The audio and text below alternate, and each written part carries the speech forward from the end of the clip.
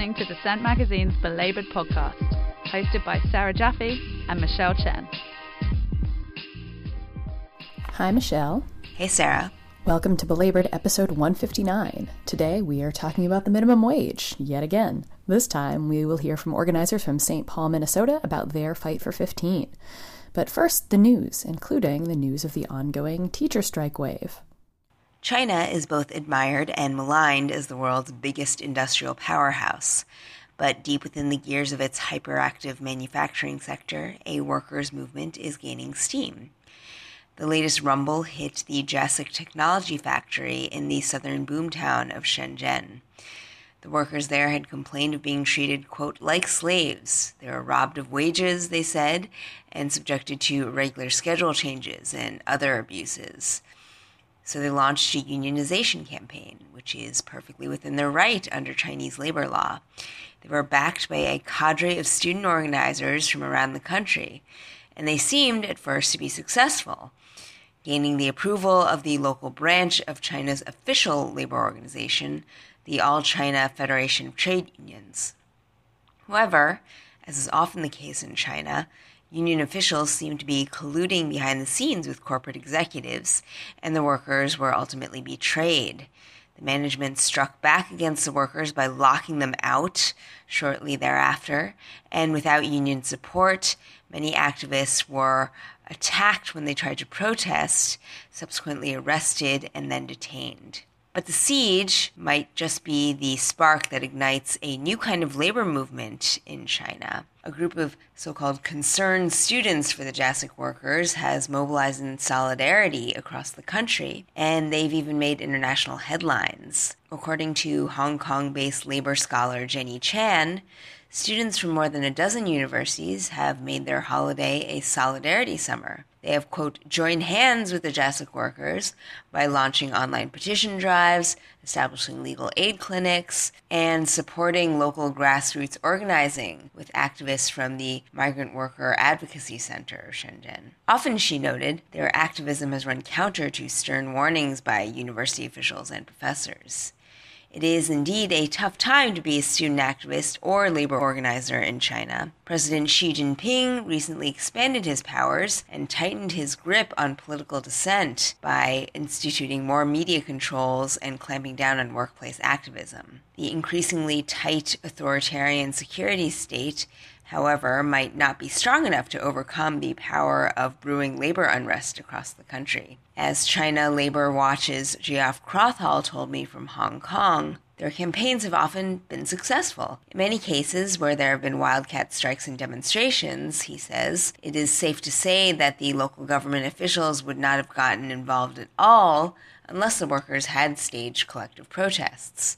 So organizing does get the goods even in a country where there is no independent trade union. But even if they lack a formal independent union, workers like the JASIC rebels are taking a more radical approach, building cross-sector coalitions with civil society to strive for more economic security and social dignity. So while Trump is focused on the global trade war, they are battling for rights at work.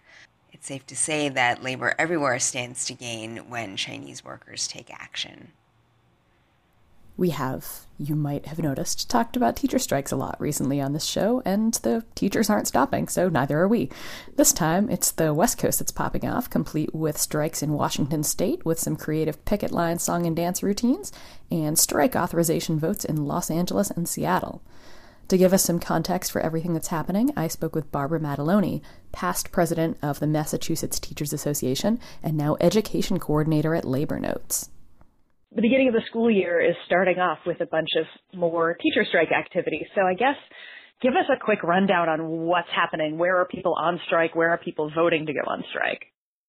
The two big stories are that the United Teachers of LA took a strike vote just last week, and they had more than 81% turnout and 97% strike authorization. And Los Angeles is the second largest public school district in the country. So that's big news, and they'll be looking to strike. If they go on strike, it'll be probably sometime late October, November, as they go through the process with the district, which seems entirely unwilling to consider their demands. And I think it's really important as you think about their demands that they are talking about the schools the communities deserve. So they're talking about class size. They're talking about access to counselors. They're talking about librarians. They're really talking about the conditions in which students learn and teachers teach.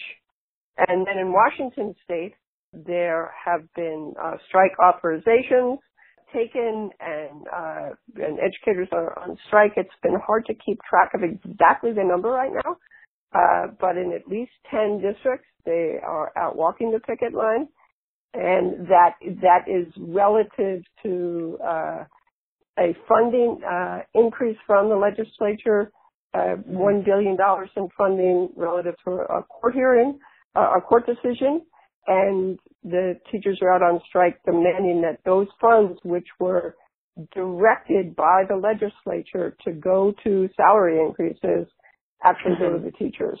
And that's an interesting strike because every contract had to be reopened to address this funding increase.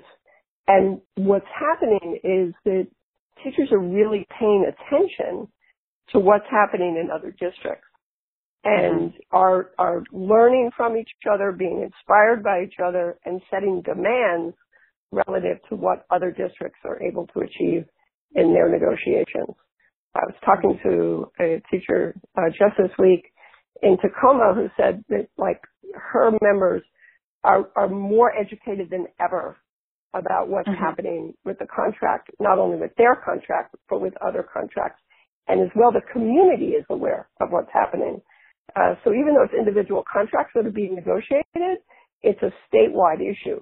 So there's a level of transparency that's public, that is helping to motivate people to demand more. And also, interestingly, I think members in locals where there hasn't been transparency around negotiations are demanding more transparency. Yeah, and one of the places that took a strike vote was Seattle, right? Yeah.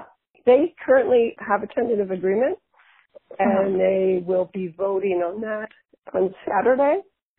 And Seattle's interesting because with the increase in funding, the Washington Educational Association told members that for teachers' unions, locals, they should be demanding a bottom floor of 15% increase in salaries.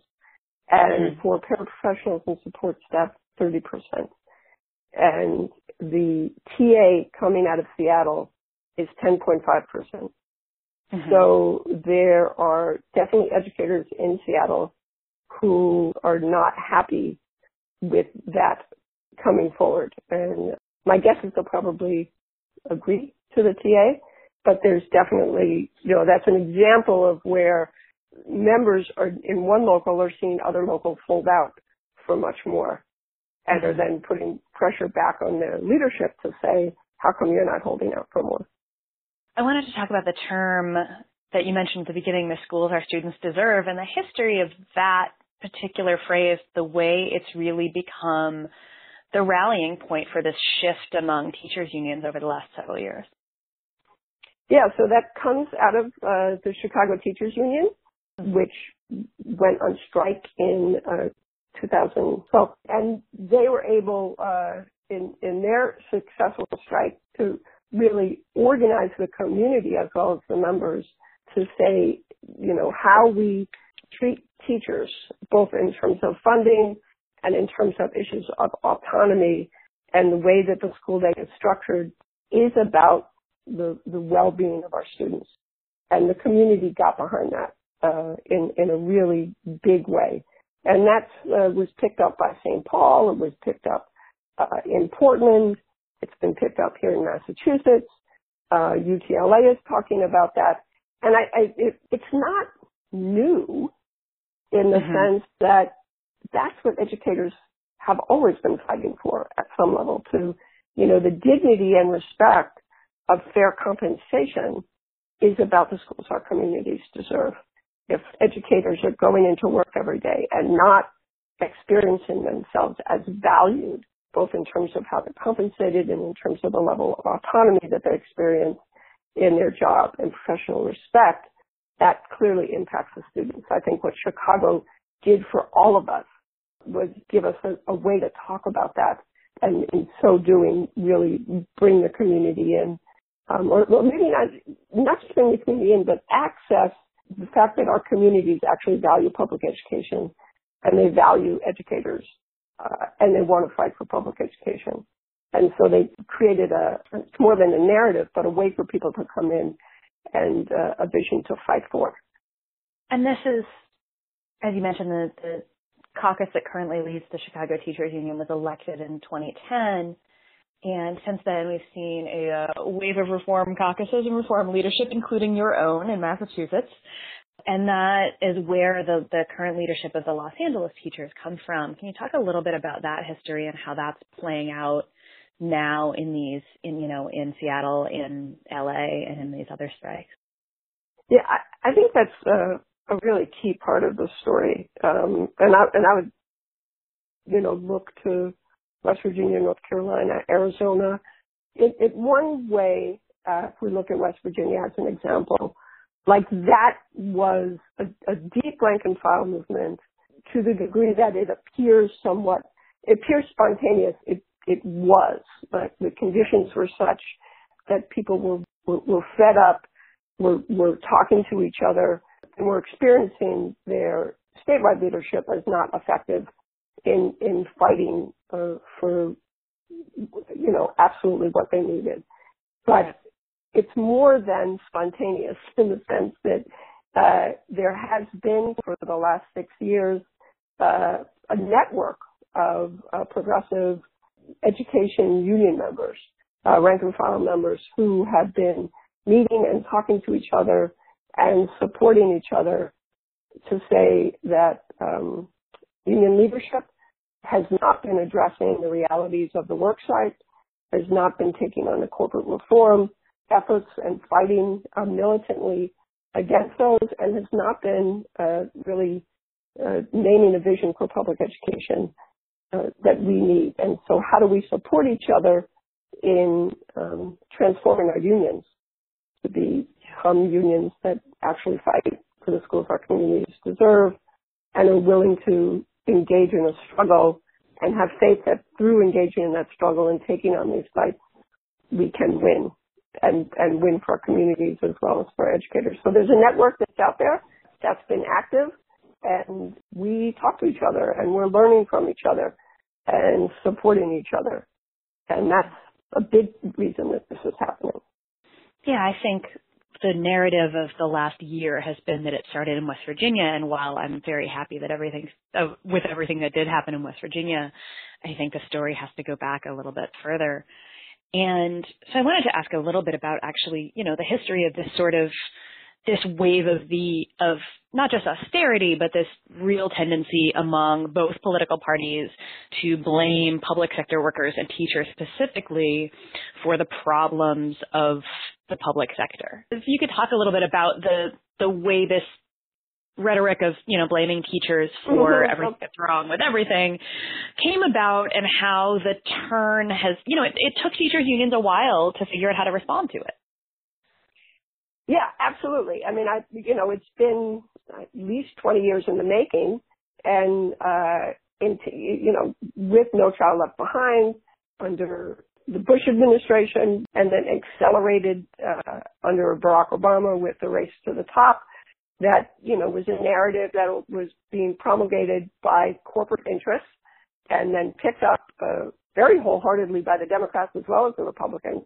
To claim that public schools were failing, that the reason public schools were failing was because of unions protecting educators, and educators in general being a problem, selfish, greedy unions, and with that an overlay of saying that it was sort of individual racism of educators that was a problem, and that this was claiming this was a civil rights issue, and really were very successful in part because, as you point out, like union leadership, rather than defending public education, defending unions and defending the teaching profession sort of backed off and accepted the criticism as true. And, part of the complexity of that is that public schools as institutions in this country certainly have structural racism as a part of how they function, but the unions were not strong in articulating that racism was relative to how we finance our schools and how we as a community value Black and brown children. So union leadership, really just kept taking a step back relative to that narrative. And I would say that narrative was very deliberately promulgated by people whose interest was, and we look at the Koch brothers now, we see Betsy DeVos right out there as the poster child for this, whose interest is privatizing the public good, public education as, one of the strongest last public institutions that we have. And so privatizing that for profit, and in doing that as well, being sure to bust our unions because public sector workers are the strongest unions left in terms of really defending workplace rights. And union leadership let themselves be on the defensive about that and accept a lot of the narratives about that. So what we've seen in the last, I would say, 8 to 10 years with the Caucus of Rank and File Educators out of Chicago helping to show us the way is that rank and file members feel a real disconnect between what they experience at the work site, how they understand what's actually happening to their capacity to educate based on the values that brought them to public education and what the leadership was doing.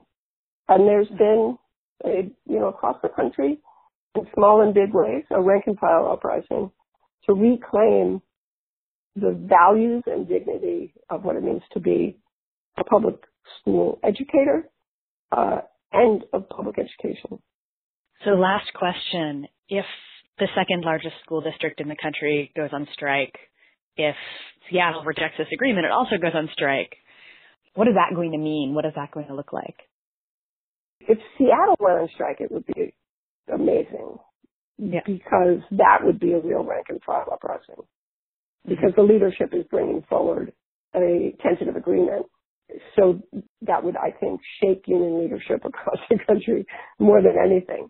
And quite honestly, I would be shocked if that happened. I don't know that the rank and file movement is ready to do that in Seattle or not. And I honestly don't know. But when UTLA goes on strike, I think even their authorization vote, I think it will further inspire educators across the country and union members across the country, not just education sector unions, but I think union members across the country. I would anticipate seeing acts of solidarity with UTLA so that they would not be alone in this fight, but that they would know that there are union sisters and brothers across the country who support them. And I also think that we are likely to then see more job action, potentially more strikes that are not only just local, but potentially regional, maybe statewide. I mean, there's conversation out there about organizing broader action. I don't think we need to have coordinated national job action. I think that would be beautiful, but I think we are going to see job actions that are about union members, educators, really saying, this is our work, and we are going to claim the dignity of our work, and we will withhold our labor until our demands are met. That was Barbara Mataloni, Education Coordinator at Labor Notes. Campus activism has historically been a key force for many social movements, but recently there's been an unprecedented surge in union activity led by student workers across private colleges and universities. The National Labor Relations Board under the Obama administration issued rulings that paved the way for graduate student teachers and researchers at private institutions to collectively bargain and form unions. Under President Trump, those rights are once again under threat. But student workers have moved forward at a number of campuses, including Harvard and NYU, to form formal unions and to fight for better wages and working conditions.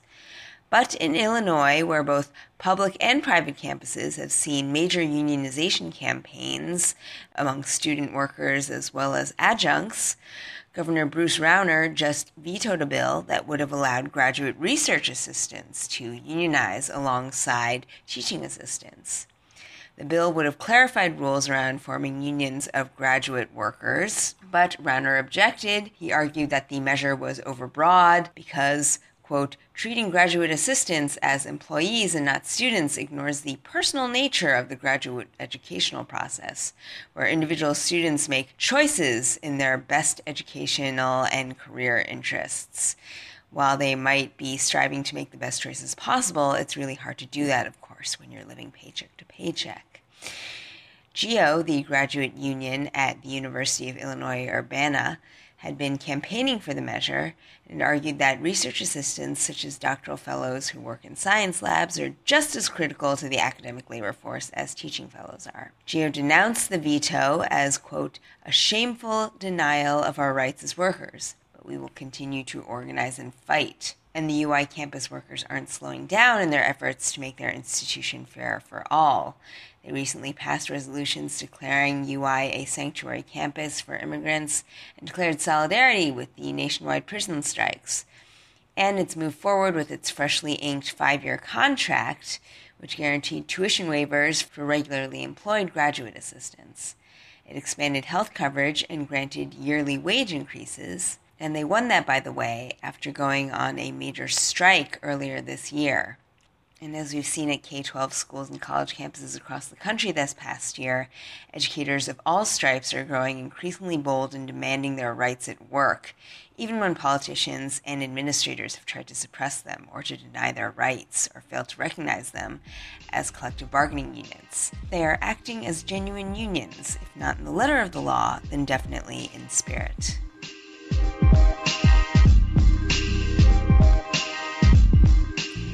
The Fight for 15 has been a political lightning rod in communities where inequality is rife and workers are getting restless for over 5 years now. In the Twin Cities, the emerging fight for fair wages embodies the political polarization of the American heartland. Minneapolis recently enacted a phased-in minimum wage of $15 an hour, marking a major victory for the Fight for 15 in the Midwest and giving a boost to similar campaigns on the state level. Now its sister city, St. Paul, is also fighting for a $15 minimum wage with legislation that is at least as strong as Minneapolis's. I spoke to Celeste Robinson, co-director of 15 Now Minnesota, about their goals and how their campaign has helped galvanize the community. So last year, workers won a $15 minimum wage in Minneapolis, and we're now a year into that phase-in. So big business is at $11.25 in Minneapolis, but St. Paul doesn't have a policy yet for a $15 minimum wage, so workers there are still at the $9.65 state minimum, which is already starting to create challenges and discrepancies in the labor market because any worker knows they can commute 10 minutes, 15 minutes, and make several dollars an hour more. And that's part of what's adding so much urgency to this fight for a $15 minimum wage policy in St. Paul. In addition to the fact that St. Paul has a really acute crisis of poverty and poverty wages, and 40% of the city is currently living in poverty. So there's just a lot of energy and a lot of clear logic behind raising the wage to 15 in St. Paul. So we are proposing basically a policy that is Minneapolis or better.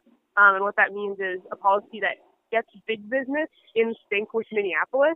So that will be probably a 3 or 4 year phase-in, something along those lines, so that big corporations like Walmart that we know could pay 15 tomorrow are, giving raises as quickly as possible and minimizing the discrepancies between the cities.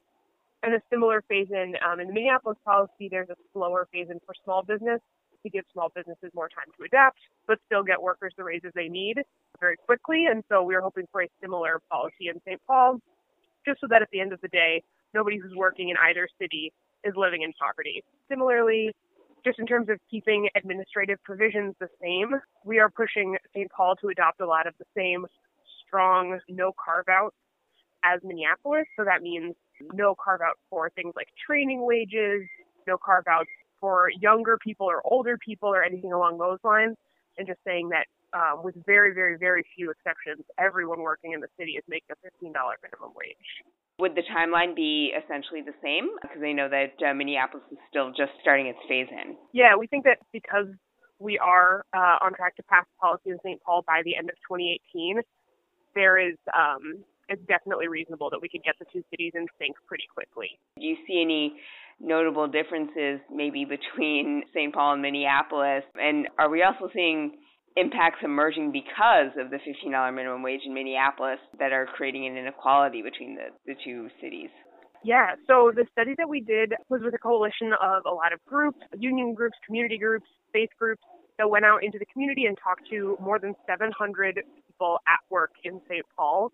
And what we found was that 77% of the people we talked to in retail, food service, and fast food locations primarily were making under $15 an hour. So that is very much in line with the data that there is just broad poverty wages being paid across the city. And we found a lot of other things on our surveys that we had more than 500 workers fill out, things that, again, confirm what most working people could tell you, which is that low-wage workers are supporting their families. Low-wage workers aren't just young people, they're people of all ages, and that the most common responses to the question of what would you do with a raise, most people said things related to basic needs. I would have safe housing, I would have more stable housing, I would move out with my parents, I would get a car, I would fix my car, I would eat better, I could feed my kids more vegetables, things like that. So one of the things we were also doing while we did this outreach was educating people and saying, do you know that just across the border in Minneapolis, workers are already getting raises? And in some cases, it would be, here you are at a McDonald's in St. Paul. Did you know that at a different McDonald's location in the Twin Cities, people doing the same job as you are getting paid $2 and $3 an hour more? And that's very powerful. We found that had a lot of people didn't know, and a lot of people were really, really excited to hear that was possible. And some people were excited or saying, wow, I would consider moving. Yeah, absolutely. Or switching my job over to a location where I could get paid more. But a lot of people were really inspired to hear that is something that workers can win when we get together and fight. And it got a lot of people really amped to be part of the Fight for 15 in St. Paul. For those of us not in the Twin Cities area, has there been a history of different political dynamics or different economics across the two cities? What would account for, well, I guess maybe the simpler way to put it is why don't you guys have it in Minneapolis, Chad? Yeah, that's a good question. I think that's a question I've heard a lot from a lot of working people is why on earth do we not have this here yet if we already have it in Minneapolis? Certainly the two cities have different political histories. In a way, you could say different social or cultural makeup, but really at the end of the day, we are one city, we are one metropolitan area, and at the end of the day, poverty wages is not a regionally articulated issue. Poverty wages are always destructive to working people and their families, and nobody should ever have to work for an amount so small they can't support themselves. And so in the St. Paul conversation, a lot of what we've heard from City Hall has been, well, we have to do this the St. Paul way. And that means not just replicating Minneapolis. We've heard that again and again. We have to do this the St. Paul way. And I think a lot of workers have found that that doesn't really mean anything. What does it mean to do this the St. Paul way, right? If St. Paul wants to live up to our slogan as the most livable city in America, then we need to have living wages. That's just a no-brainer. I don't know, any interpretation of doing this the St. Paul way that leaves workers behind is not the St. Paul way. And I think the St. Paul workers community has made it clear that the St. Paul way should mean a living wage, a $15 minimum wage for everyone with no exemptions as quickly as possible. What we're hearing is the St. Paul way means big business gets to lobby for exemptions. That would be a pretty embarrassing thing for the St. Paul way to mean. So we've been building a strong movement to hold City Hall accountable to the St. Paul way being what working people, the vast majority of the city, are calling for. As you are for this higher minimum wage on a local level, are there any threats coming down from the state? Because, clearly the Twin Cities area is maybe a good deal more liberal than the rest of the state. Yeah, the first question, one of the threats that we do face is statewide preemption, which is something that's been on the table in the past during the Minneapolis campaign, where the state makes it illegal for a city to raise the wage independently. And that's passed in other states around the country and has really disabled local minimum wage movements.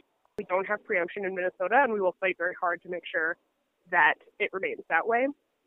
But in terms of the question of statewide political climate, there certainly is political diversity in Minnesota, but our state went overwhelmingly for Bernie. And I think across the state, rural areas, urban areas, all kinds of people, all kinds of voters, you see clear support for policies that help working people get ahead, and things like a $15 minimum wage, universal health care, single-payer health care, free college. Minnesota has a really strong tradition of fighting for workers' rights and defending average people. And actually, our party here is the Democratic Farmer Labor Party, the DFL, and that farmer labor tradition does have a very socialist, social democratic, trade unionist history. And I think that is still very present in all sorts of communities across the state. And so in the current political climate, do you feel that Trump has amplified the right across the state? And does that, add urgency to your local campaign? Yeah, absolutely. I think this is true in Minnesota and probably across the country, that politics are coming into focus or getting a little bit sharper on all sides. And so you do see an intensification of the right.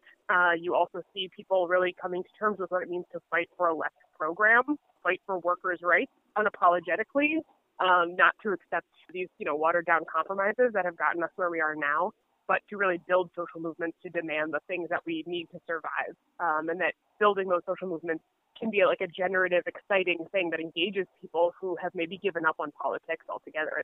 Where is labor in Minnesota and in the Twin Cities area more broadly, both in terms of whether they would directly benefit from this or what stake they have in pulling for workers who would benefit from a higher minimum wage but are not part of unions? One of the things that Fight for 15 has represented since the beginning in 2012 is a fight for the rights of workers in unions and outside of unions, as you're pointing to, and that it's always been linked, 15 and a union. That those have always been really part of the same larger fight. And so I think that right now, where we are in Minnesota and in the Twin Cities, is a growing awareness among many unions that it is really kind of all or none, right? An injury to one is an injury to all, whether a worker is union or not, and that fighting for demands that help the working class are in the interest of unions and in the interest of unionization. And I think that there is also a growing awareness amongst workers, certainly young workers, and possibly workers of all ages, of the benefits of being in a union. I mean, I think it kind of fell out of the political mainstream for a while there, partially because that was something that was in the interest of the establishment.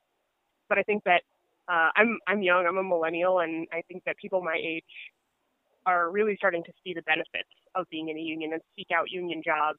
And I think the Fight for 15 has been part of that, even though we're not officially a union.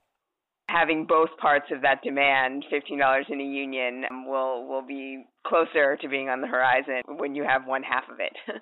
Right, exactly. And I think, for young people, it's an incredibly bleak future. Like, we don't expect to retire. We don't expect to have the kind of things that the American dream would promise. And I think a lot of young people just disengage because it's really easy to feel nihilistic, to feel defeated, and to feel like there's absolutely no hope of victory. But I think the Fight for 15 has been one of the most promising movements of getting young people and all people kind of re-engaged in this fight, that there is actually a possibility that we could have jobs with dignity, that we could not have the vast swaths of the population be working poor, that there is some kind of dignity possible when we all band together and fight. And so I do think the Fight for 15 in many ways has embodied that spirit, and that through the 15 campaign that are going on all over the country, that will continue, but also in all sorts of movements that are just starting and movements that are yet to come, that fighting spirit of rejecting defeat and pushing for something really bold. That was Celeste Robinson of 15 Now, Minnesota. Just as St. Paul heats up its $15 minimum wage campaign, a new study has come out of University of California, Berkeley's Institute for Research on Labor and Employment. Their analysis of the $15 minimum wage policies in 6 cities showed that, as expected, the wage phase-in is leading to substantial gains for low-wage workers. The study, which focused on low-wage workers, particularly in the food sector in Chicago, District of Columbia, Oakland, San Francisco, San Jose, and Seattle, showed that the job losses that many pro-business groups had warned about did not seem to be panning out. They noted, quote, "The new policies will increase pay directly for 15 to 30% of the workforce in these cities, and as much as 40 to 50% of the workforce in some industries and regions. By contrast, the federal and state minimum wage increases between 1984 and 2014 increased pay directly for less than 8% of the applicable workforce," unquote. In other words, you raise pay, workers win, and so do the communities and the businesses they serve. I spoke with Carl Nadler, co-author of the report. So what we do in our study is look at the effects of the minimum wage increases in 6 cities. We look at Chicago, the District of Columbia, Oakland, San Francisco, San Jose, and Seattle. And during our study time period, the minimum wages in these cities are ranging up to $10 to $13 per an hour. And what we find is that these minimum wage increases are working just as intended. They're raising the earnings of low-wage workers without causing any significant employment losses. Mm-hmm. From a basic standpoint, unless maybe you're representing big business interests, I mean, this seems like tautology. You raise the minimum wage and wages go up. So what are you trying to dispel here about possible concerns or fears that people might have had about the minimum wage? A lot of people forget that there are actually benefits to employers of minimum wage increases, especially in high turnover industries like restaurants. When you give a low-wage worker more money, they don't have to look for better paying jobs and are less likely to leave. What this means is that it helps employers save money on recruiting and training costs, and over time the employer gets more experience and thus more efficient workforce. And that was Carl Nadler, co-author of a new report from UC Berkeley on the $15 minimum wage in 6 cities. You're listening to Belabored, a Dissent Magazine podcast. Links to articles mentioned in this episode may be found at dissentmagazine.org.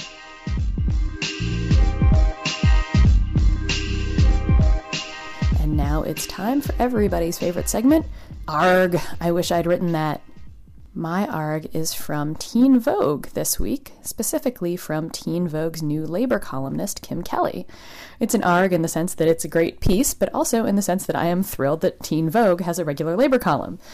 But I'm also kind of thrilled that I didn't write this piece, because if there's one thing that gives me hope that all of our work trying to keep labor journalism alive has meant something, it's that there's a new crop of young women who cover labor in publications that I never dreamed of pitching just a few years ago. And so on that sort of sentimental note, a shout out to Kim, to Alex Press, Sarah Jones, Minda Easer, and to the others who are here now doing the work. It is such a pleasure to have you as colleagues in this benighted industry. Anyway, Kim's piece is titled How the Ongoing Prison Strike is Connected to the Labor Movement, and it is, as you may have guessed, about the labor exploitation of prisoners and the National Prison Strike. In the conversation around prisons, the question of the work prisoners do is too often left out. The way they're given a false choice between staying in a cell or getting out to do hard, even dangerous labor for pennies per hour. Kim writes, quote, "Prison labor is used to manufacture a vast array of consumer goods, from Christmas toys and blue jeans to military equipment, lingerie, and car parts. Incarcerated people also frequently serve as a captive labor force for prisons themselves, as kitchen and maintenance workers, and for a variety of other services, from shoveling snow after a Boston blizzard to harvesting oranges in Florida. California recently made headlines when it revealed that it was using prison labor to fight its deadly wildfires, which it has done since the 1940s. The prisoners, which included some juvenile offenders, were reportedly paid $1 per hour plus $2 per day to risk their lives, and are barred from becoming firefighters after their release. Prisoners are paid very little for their work. The average wage in state prisons ranges on average from 14 cents to 63 cents per hour for regular prison jobs, and between 33 cents and $1.41 per hour for those who work for state-owned businesses.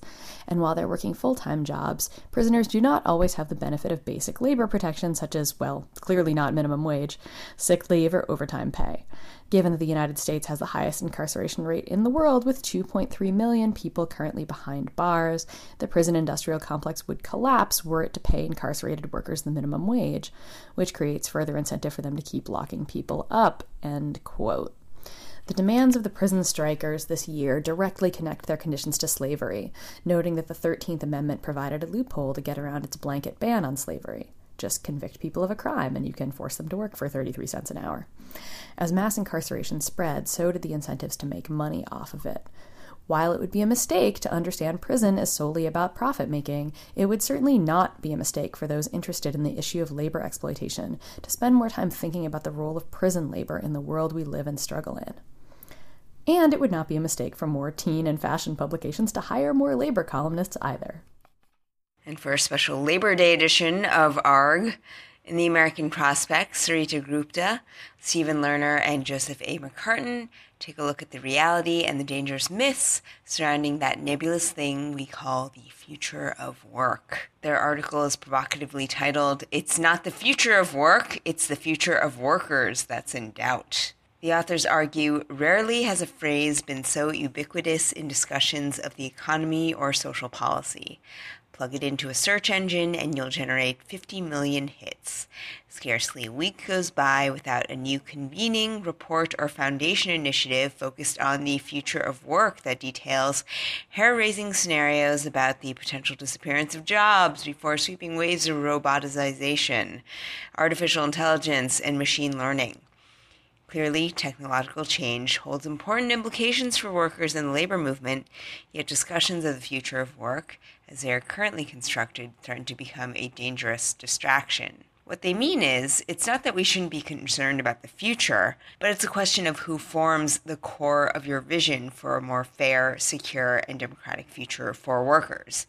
And that means we should maybe be shifting the paradigm to the future of workers instead. There is a subtle difference, the authors argue.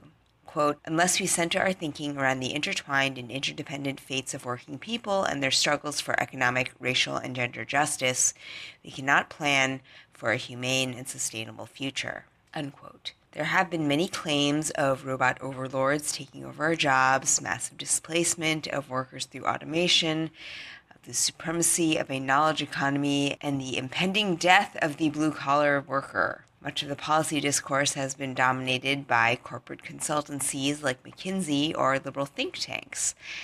But should we really be entrusting our future jobs to the TED Talkers of the world? Actually, hand-wringing and robot fear-mongering about the future of work has been happening among liberals and conservatives alike since the 1980s. In fact, we're kind of living the future they envisioned right now. And yes, right now, there is change afoot. But rather than treat everything in our work lives as an existential crisis, tempting though that is under Trump, we can tackle it head on, using both historical wisdom and an open mind when it comes to issues like technology, yes, but also education and globalization. Gupta, Lerner, and McCartin are no Luddites. They are, in fact, just very pro-human. The problem is not whether artificial intelligence is about to eliminate jobs, they write. It is about who is driving this change, why they are driving it, and whether there is any democratic accountability for how change will happen and who will be advantaged or disadvantaged by it, unquote. Power is not an issue of technology or policy, but social relations and human rights. If we start with that premise, we won't have to gravitate towards singular magic bullet solutions, such as branding the universal basic income the savior of the future labor force. Of course, we at Belabored have also broached such issues, and they could indeed one day be part of a more equitable labor system. But for real distribution of wealth, we don't have to move away from jobs altogether. We don't have to capitulate to corporate forces that see technological evangelism as their ultimate path to prosperity, often at the expense of everyone else. The answer lies not so much with progress through technology, but with advancement through democracy. They write, Quote, unless we can revive democracy amid the increasingly inhospitable conditions that it faces in the 21st century, workers will not be able to improve the quality of their lives. By the same token, we cannot revive democracy without addressing the toxic impact of exploding inequality. And yes, there are no easy answers, the authors admit this, but they conclude with an argument for an idea that is both old and new, true solidarity-based unionism, which goes beyond bread-and-butter issues at work to argue for uplifting whole communities, whether it's in the sector of finance, political rights, gender or racial justice, or education. So perhaps it's time we change the tone of our conversation on the future of work and begin listening to the voices of the people at work, not what the machines are telling us, but what real-life workers are telling us about their future, what they fear, what they hope for, and from there, we can work toward a common good that isn't just future-proof, but which will sustain a future that is fair for all. And that does it for this episode of Belabored. Thanks for tuning in, and you can catch us again in another 2 weeks. Hope everyone had a good Labor Day. If you did not have a break this weekend, let us know what you did instead. Gripe to us about your job. Talk about a strike action that you participated in or some other protest you went to instead of work. You can find us on Twitter at #belabored, or you can email us at belabored@dissentmagazine.org. Over and out. It's all about fair wages, no cuts. It's all about fair wages, no cuts. It's all about fair wages, no cuts. It's all about fair wages, no cuts. Because it's all about fair wages, no cuts. It's all about fair wages, no cuts. It's all about fair wages, no cuts. It's all about fair wages, no cuts. Pretty clear, we're here at week 2, but we can't fake it, here's what we're gonna do, give us our classrooms and all our workspaces and all the kids learning in all the right places, don't wanna be on strike, just wanna teach those kids, we're hoping any day that you'll accept our bids, can't wait for school to start, that's where we left our heart, don't wanna push and shove, but we don't feel your love. My mama, she told me to get myself back to school. Standing on corners and waving at cars they cool. Said we won't be no six-figure silent paper dolls. We're not the ones who put up big bargaining walls. Because it's all about fair wages, no cuts. It's all about fair wages, no cuts. It's all about fair wages, no cuts. It's all about fair wages, no cuts. We're bringing teachers back. Go ahead and tell the school district that we stick together 'cause you hate the past. And I can tell you that the bus is perfect from the bottom to the top. Yeah, my mama, she told me to get myself back to school. Standing on corners and waving at cars they cool.